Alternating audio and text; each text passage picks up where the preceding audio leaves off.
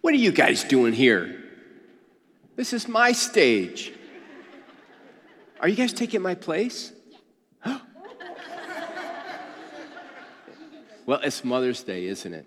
And what would you like to say to your mom on Mother's Day, Summer? Happy Mother's Day. Happy Mother's Day. What would you like to say, Noelle? Happy Mother's Day. Happy Mother's Day, Collins? Happy Mother's Day. Very good. All right. You know, our moms work so hard, don't they? What is the hardest thing you think a mom has to do? Noelle, what do you think the hardest thing a mom has to do is? Work, yeah. What, like, can you think of some kind of work?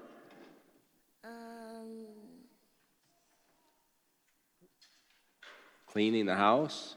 Yeah? Yes. Do you help clean the house? No. Oh. Summer, how about you? What do you think the hardest thing for mom is? Taking care of the kids. Taking care of the kids. Now, do you have siblings? Do you have brothers, sisters? All right, how many? Two. Are you the easiest one to take care of? Probably. I'm sure it is, right? And Collins, what do you think the hardest thing is? To get coffee? To get coffee? All right. Does your mom drink coffee? Yes. Yes. Lots of coffee? Sometimes. Oh, okay. Yeah, sometimes it's just, because moms work so long, morning, day, and night, hard to get out of bed sometimes, right? Who makes your bed? My mom. Your mom makes your bed. Do you know how to make your bed? Yeah. Yeah? Do you like doing it? Sometimes. Okay. Who makes your bed? I do. Really? All by yourself? Yes. Wow. Who makes your bed? Me. All by yourself? Yeah. Do you know that in my house, I don't make my bed? My wife makes my bed. Do you know why? Because she doesn't like the way I make it. So, that's the way it goes sometimes, right? All right, listen. What do you think every mom needs? Noelle, what does every mom need? A vacation. A vacation. All right. Noelle, did your mommy tell you to say that? No.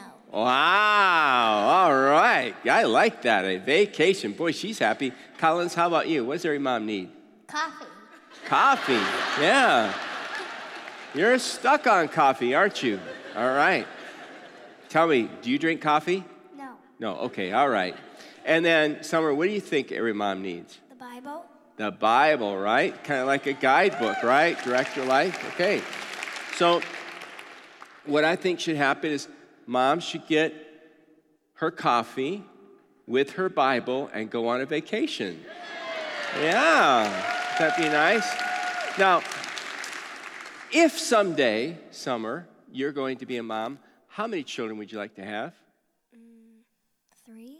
3? Okay, all right. Noelle, how many?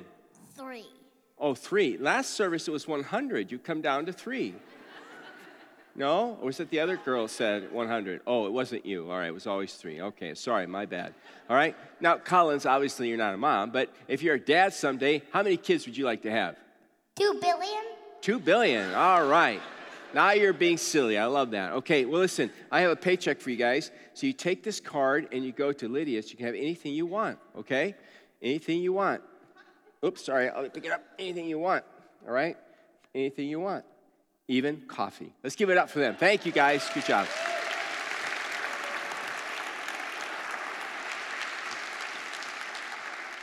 Thank you.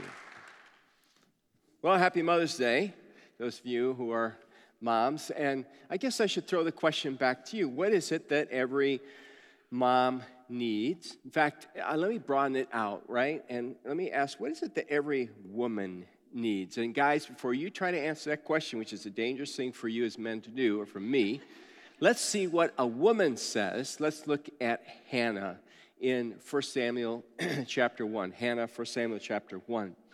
Now, I am having, anybody besides me just struggling with allergies? It's just like the worst right now. So I have my trusty bottle of water. In case my throat acts up. Samuel chapter 1, here we go. There was a certain man from Ramathaim, a Zuphite from the hill country of Ephraim, whose name was Elkanah, son of Jehoram, the son of Elihu, the son of Tohu, the son of Zuph, an Ephraimite. That's quite an introduction, isn't it? 5 generations. He had 2 wives. How many of you already know we're in trouble? All right? He had 2 wives. One was called Hannah and the other Peninnah. Peninnah had children, but Hannah had none. Year after year, this man went up from his town to worship and sacrifice to the Lord Almighty at Shiloh, where Hophni and Phinehas, the 2 sons of Eli, were priests of the Lord. Whenever the day came for Elkanah to sacrifice, he would give portions of meat to his wife Peninnah and to all her sons and daughters. But to Hannah, he gave a double portion. Why? Because he loved her. Now, how many of you think we're in trouble? Rivalry, jealousy, right? And the Lord had closed her womb. Verse 6, because the Lord had closed Hannah's womb, her rival kept provoking her in order to irritate her. In the Hebrew, the word for irritate there can also mean like roaring anger, roaring anger. How many of you women have ever felt roaring anger? But that's all, you felt it. Nothing happened after that, okay? This went on year after year. Whenever Hannah went up to the house of the Lord, her rival provoked her till she wept and would not eat. So year after year after year of irritation. Her husband Elkanah would say to her, Hannah, why are you weeping? Why don't you eat? Why are you downhearted? Don't I mean more to you than 10 sons? Trouble. Verse 9, once when they had finished eating and drinking in Shiloh, Hannah stood up. It's pretty important. We'll find out later on why. Now Eli, the priest, was sitting on his chair by the doorposts of the Lord's house. Verse 10, in her deep anguish, Hannah prayed to the Lord, weeping bitterly. And she made a vow, saying, Lord Almighty, if you will only look on your servant's misery and remember me, and not forget your servant, but give her a son, then I will give to him the Lord for all the days of his life. And I will give him to the Lord for all the days of his life. And no razor will ever be used on his head. That was called a Nazirite vow. It meant that his hair would never be cut, right? He would never taste strong drink like alcohol, and he could not go near and touch the dead. He was totally devoted completely to God. Verse 12, as she kept on praying to the Lord, Eli observed her mouth. Hannah was praying in her heart, and her lips were moving, but her voice was not heard. Eli thought she was drunk, said to her, how long are you going to stay drunk? Put away your wine. Not so, my lord, Hannah replied. I am a woman who is deeply troubled. I have not been drinking wine or beer. I was pouring out my soul to the Lord. Do not take your servant for a wicked woman. I have been praying here out of my great anguish and grief. Eli answered, go in peace, and may the God of Israel grant you what you have asked of him. She said, may your servant find favor in your eyes. And she went her way, ate something, and her face, was no longer downcast. So what is it that Hannah needs? Well, you say it's pretty obvious she wanted a son. That's like her great need. Well, that's true, but there's even more beyond that. What she really needs is to be valued as a person, seen as worthy in and of herself, whether she can have a child or not. In writing on the women of the Bible, Carolyn Custer Justice says that in those days, the days of Hannah, women found their worth and the value and were considered worthy and value if they could produce children, and especially higher worth and value if you produced a male heir. Now, back in those days, the more children you had, the more power, the more wealth you had, because they were an agrarian culture. It meant more hands to till the fields and care for the animals. And they all lived in clans in those days. And so if in your clan there were many women who were having many children, it made you kind of invincible when you were attacked by your enemies, because the more of you, the more fighting that can take place, the more protection, the stronger you become. So in that sense, women were almost seen as saviors, held up as saviors, because they added to the population. They brought forth the children. Not only that, but there's no social security system back in those days. There is no one really to look after you when you get sick and old. And so it depended oftentimes on the sons to look after their mothers in old age. So if you don't have any children, you especially don't have a son, it's really a difficult thing. It's very challenging. It's very hard on you. And you're looked at as less than. So Elkanah does what unfortunately many men try to do. He decides to solve Hannah's problem his way. If you study the story carefully, you discover that what he's really trying to do is solve the problem that he thinks exists for him. I need a male heir. I've got a strong family, 5 generations. She's supposed to produce the 6th generation. She's not. What am I going to do about this? So it's as much about him as it is about her, which tells you a bit about him and the culture they lived in those days. So he comes up with a solution. He finds a second wife. I have an imagination like you do. I try to imagine him coming home one day and saying, honey, no longer have to worry about having kids. Let me introduce you to your sister wife, Peninnah. Give it up for Peninnah today. I don't think that went over too well, do you? And look, Hannah, listen, since you don't have to worry about kids anymore, and she's quite fertile, we're going to have a whole slew of kids, and you can help take care of them. I don't think that went over too well. Do you, ladies? No. All right? And then Peninnah.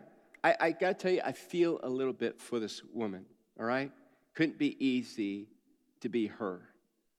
Because it's obvious that he loves Hannah more than he loves Peninnah. She's a means to an end. And while there's no excuse for her doing it, I can see why. She speaks and treats Hannah the way she does, because in a sense she's trying to push Hannah out of the picture. So imagine her saying things like this to Hannah: he may love you more, but at least I'm not a disappointment. At least my womb works. I wonder what's wrong with you that God won't give you a child. Can you imagine hearing that day after day, week, month, year after year after year?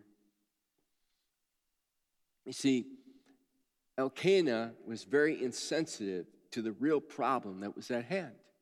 And that's just something as men we struggle with in general. Our tendency are to be fixers, whatever the issue might be. How can we fix it? And let's be honest, a lot of times, and this is true in my life as guys, we're not really trying to fix her problem. We're trying to fix our problem, because if she has a problem, that means we have a problem, right? So how do I fix this for myself? And we go right away to that rather than understanding and showing compassion and care and concern. A couple of years ago, there was a video that was kind of viral. It went around. It's been long enough that I want to show it again. It's a humorous take on this whole issue of male, female, guys, wanting to fix it, not taking time to understand. Watch this with me, will you? It's just, there's all this pressure, And sometimes it feels like it's right up on me, and I can just feel it, like literally feel it in my head, and it's relentless, and I don't know if it's gonna stop. I mean, that's the thing that scares me the most, is that I don't know if it's ever gonna stop. Yeah.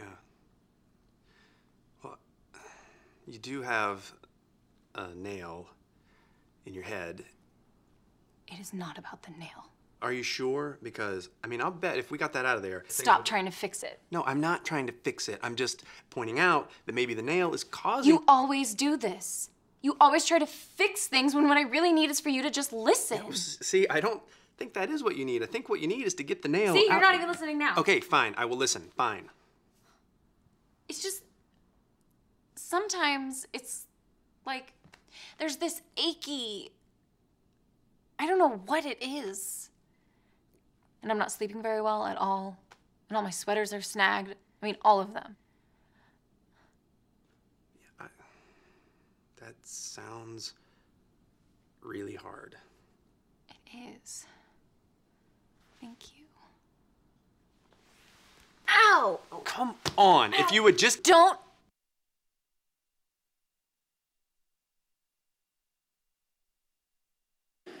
How many of you ladies can relate to that a little bit? not being understood, right? I'm not showing that to make fun of women as much as I'm showing it to show how insensitive we can be as men. Because we want to fix it. And some things can't be fixed. Hannah's situation can't be fixed without a miracle. And there are certain things that women face in the culture, unlike men face, that oftentimes it's like that nail. How do you get removed? How do you live past it? Think of the pressure women face these days. Think about the pressure, for instance, regarding looks and attractiveness that women face. And what do you compare it to? You compare it to some 22-year-old model that's been airbrushed, right? And that's what you're supposed to look like. Look like her, wear her clothes, have her figure. And the older you get, how do you compete with that? And that's what's being held up, at least psychologically, all the time in the media. This is what men want. This is what a successful woman looks like. Talk about a nail that you cannot get out. And how do you fix that? Of course, people come up with ways to fix it, from surgery to procedures to all kinds of things. I got to do all that in order to be accepted and loved and valued? Or how about the pressure to have a career and to show your independence and be as successful as, the men in the world, so to speak, and to compete against them? Or how about the pressure, if you're single, to be married, or if you're married, to have kids, or if you have kids, to have kids who are successful, who get straight A's, go to the right schools, first chair in the orchestra, or they make the starting team, and on that pressure goes. Or how about the pressure to have the sex drive of a man? Or how about the pressure to climb the corporate ladder by compromising your morality or your ethics? There's a lot of pressure out there. We've seen it. We've heard all about it in these recent months. What women want is to be valued for who they are. Whether you're a mother, a wife, a daughter, whether you're single, it doesn't matter. Young or old, does not matter. And Hannah's saying, who's going to value me? Nobody's listening to me. Husband's not listening to me.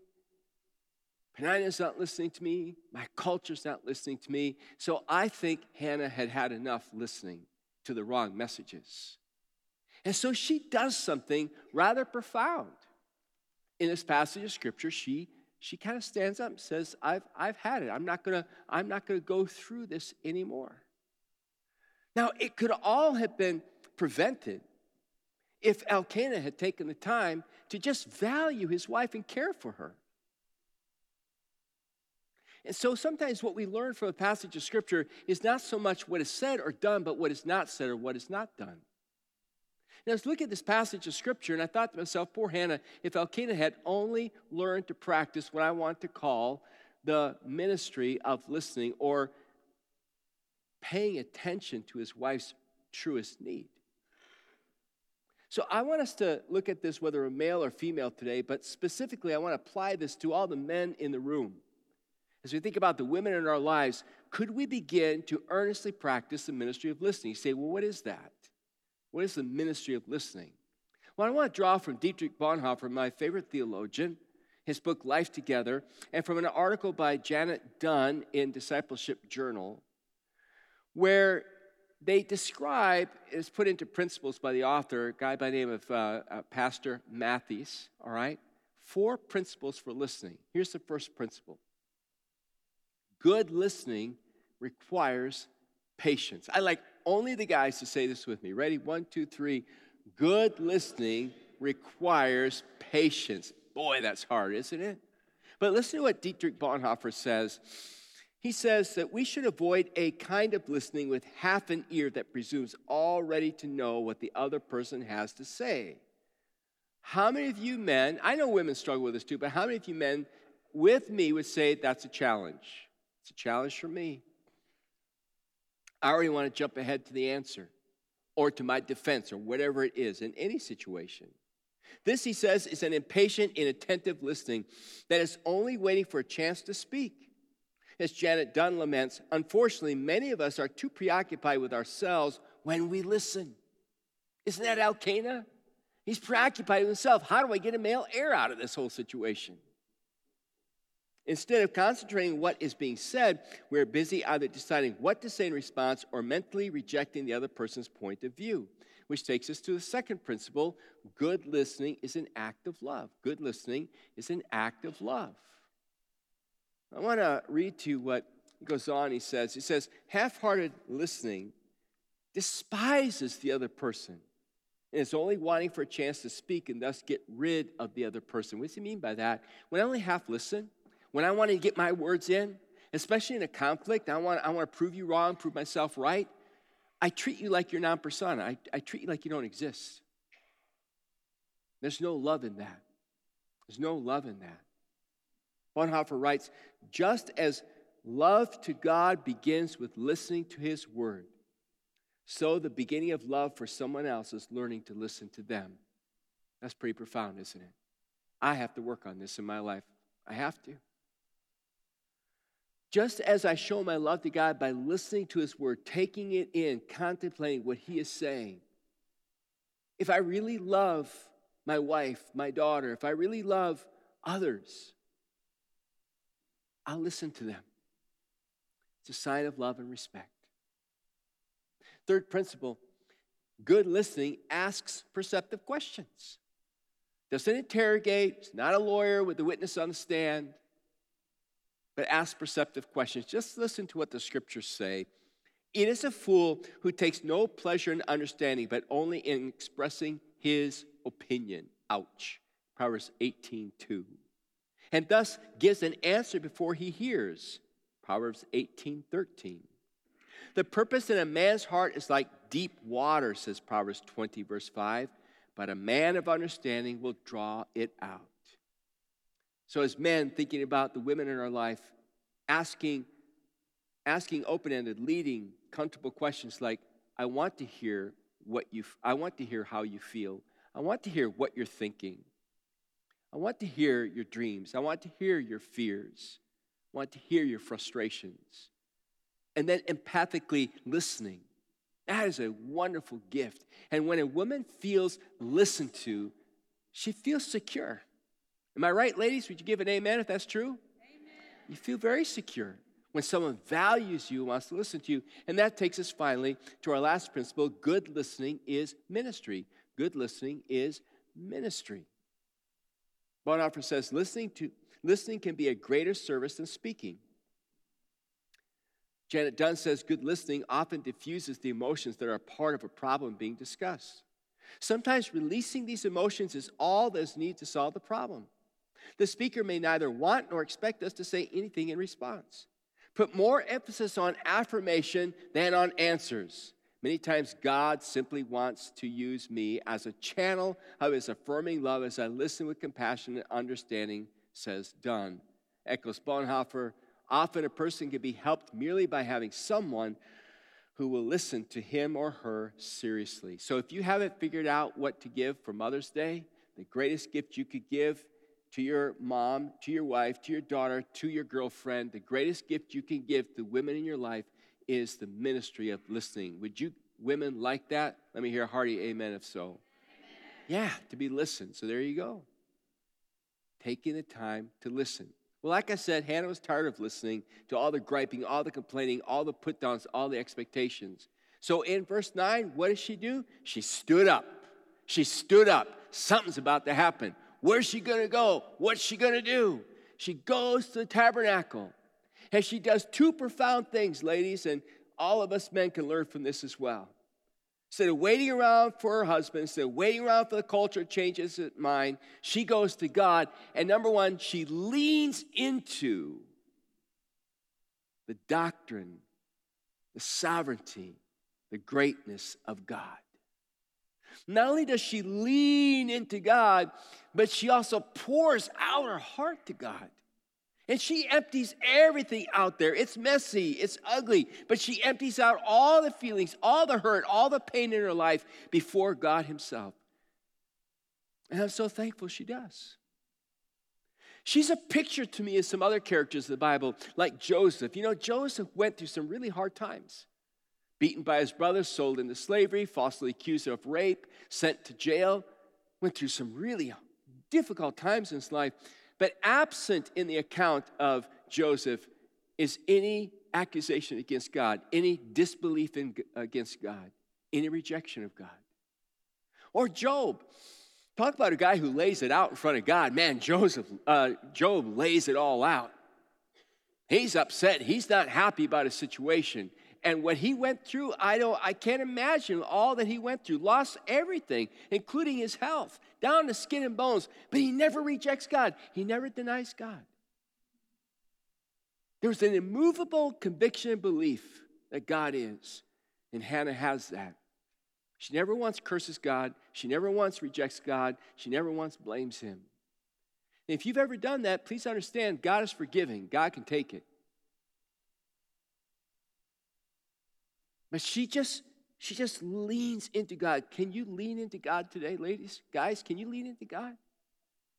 Even though you may not understand why you've got that nail in your life, why you've got that hardship, can you say, God, I know you're there. I know you're in control. I'm leaning into you. I'm pouring it out in front of you. I'm going to trust you. And then there's a change in Hannah's life. And I want you to see the change. All her life, she wanted a son for her sake because that son would give her value. Notice all of a sudden she says to God, God, if you give me a son, I'll give him back to you. Now I'm going to ask you, which is harder? To want a child or to get a child and then lose that child? She says, I will give you back that child. He will be a Nazirite for his whole life. Understand the significance of what she's saying. That means economically, he'll never be able to take care of me. It means after he's weaned and I take him to the tabernacle, I'll probably never see him again. Never get an email, never get a text, never get a phone call, never get a Mother's Day card. Because he won't be mine anymore. He's yours. He has to be fully devoted to you for the rest of his life. I'll be back to what I was before I had him. But it's okay. What happened? What happened? Why that mind shift in Hannah? I think there's a reason for the mind shift. I think Hannah's come to terms with the idolatry of her culture. The idolatry, this mindset that I have to be a certain way or have a certain thing in order to be accepted and valued. There are all kinds of definitions for what an idol is. My favorite is Tim Keller's.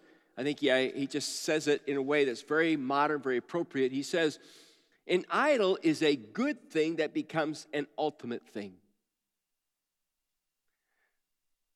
There are a lot of things we commit idolatry with that in and of themselves, they're good things. Money's a good thing, but it can become a bad thing. Your health is a good thing, but it can become a bad thing. Sex is a good thing, as we've learned in the series on intimacy, but it can become and be used in a bad and wrong way. He says an idol is a good thing that becomes an ultimate thing. It becomes the very core of your life. Because I had that. I have honor, I have worth, I have meaning, I have purpose. That gives this to me. Now that's what I cling to. He says every culture puts certain things in front of people, things that aren't God, and says you have to have that or you're nothing. You have to have beauty or you're nothing. You have to have a career or you're nothing. You have to have kids or you're nothing. You have to have successful kids or you're nothing. You have to have money or you're nothing. You have to do this or that or you're nothing. You have to have that or you're nothing. You have to have that or you're a disgrace. You have to have that or you don't have self. You have to have that. Whatever that is can quickly replace God as we obsess, and I add this, as we obsess getting it, then we obsess keeping it, and then we obsess with the fear of losing it because my whole being's wrapped around it. For Hannah, it was having a son. Meant everything to her. But all of a sudden, what happens is she pulls that out. It says, you know what? My worth and value is not going to come from having a child. My worth and value is by leaning into you, God. My worth and my value comes from you. And I'm settling it today. Once and for all, if you give me a son, I'm giving him back. But notice that she leaves. She leaves having eaten, was satisfied, and her countenance no longer fallen down. But now she's at peace. Because she has God where he belongs, at the center. At the center. Ladies, is God at the center of your life? Guys, is God at the center of your life?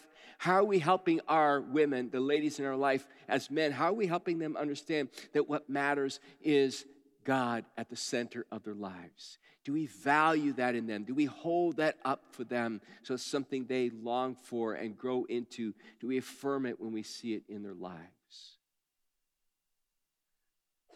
Listen, God does not ask you and me to do something he's not willing to do himself. That's what's beautiful about God. As I meditated on this passage this week, I began to see a wonderful picture of God in this passage of Scripture. You know, if you were to ask me, what was at the center of God's life, I would say to you, his Son. Read John chapter 5, John 15, John 17, passages where Jesus describes his relationship to his Father. It's indescribable. It's so strong, the love between Father and Son. Jesus says in John 5, I know that my Father has always loved me. I only do what my Father tells me to do. I know my Father loves me. My Father, he and I, we're one. We're one. And yet God looks at you and me out here in the perimeter, lost in our sins, in our rebellion, in our ugliness, and he says, you know what? I love them too. So I'm taking you out of the middle, so to speak, and I'm putting you on a cross so I can put Dale or Marcia or whoever you are in the middle. Because my love is all about them. Our creation, how do we bring them back into oneness? Son, you go, become like one of them. Live, be rejected, be crucified. So you can become them and they can become you. See what God does? God says, I want to be the center of your life, just like I made you the center, so to speak, of my life. Hannah says, it's no longer about me and a son. It's really about me and my relationship to you, oh God. If I have you, I have worth, I have value, I have everything I need. Is that true for you today? Would you bow your heads with me for just a few moments? I just want you to ask God as you're here today, if there are any idols in your life. Is there anything good that's become ultimate? Ladies, how about you? Have you allowed the pressure of this culture, of men or even of other women, to make you feel like you have no worth or value unless you look a certain way, act a certain way, drive a certain vehicle, live in a certain home, have a certain kind of career? Is it all dependent on those things? Or whether you have those things or not, do you draw your worth and value from a God who died for your love? You matter so much to him. Lord, that's a question we all need to ask ourselves, whether we are male or female. Doesn't matter. Lord, I don't think we know how much pressure we live under to conform to the gods of this culture. We're all lost.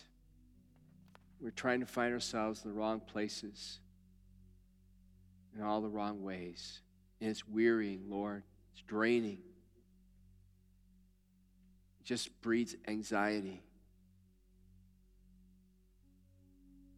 I pray for those who can realize that, Lord, this weekend. Would you give them the capacity to turn over the treadmill to you, to abandon the things, Lord, they've been looking to for worth, value, and affirmation, to accept the blood of Christ, who you are and what you've done for them. And God, I pray that in each other's lives, especially as men, as we relate to the women in our lives, God, would you please help us to not reinforce the wrong messages, but the right messages. And we would do this for each other. In Jesus' name, amen.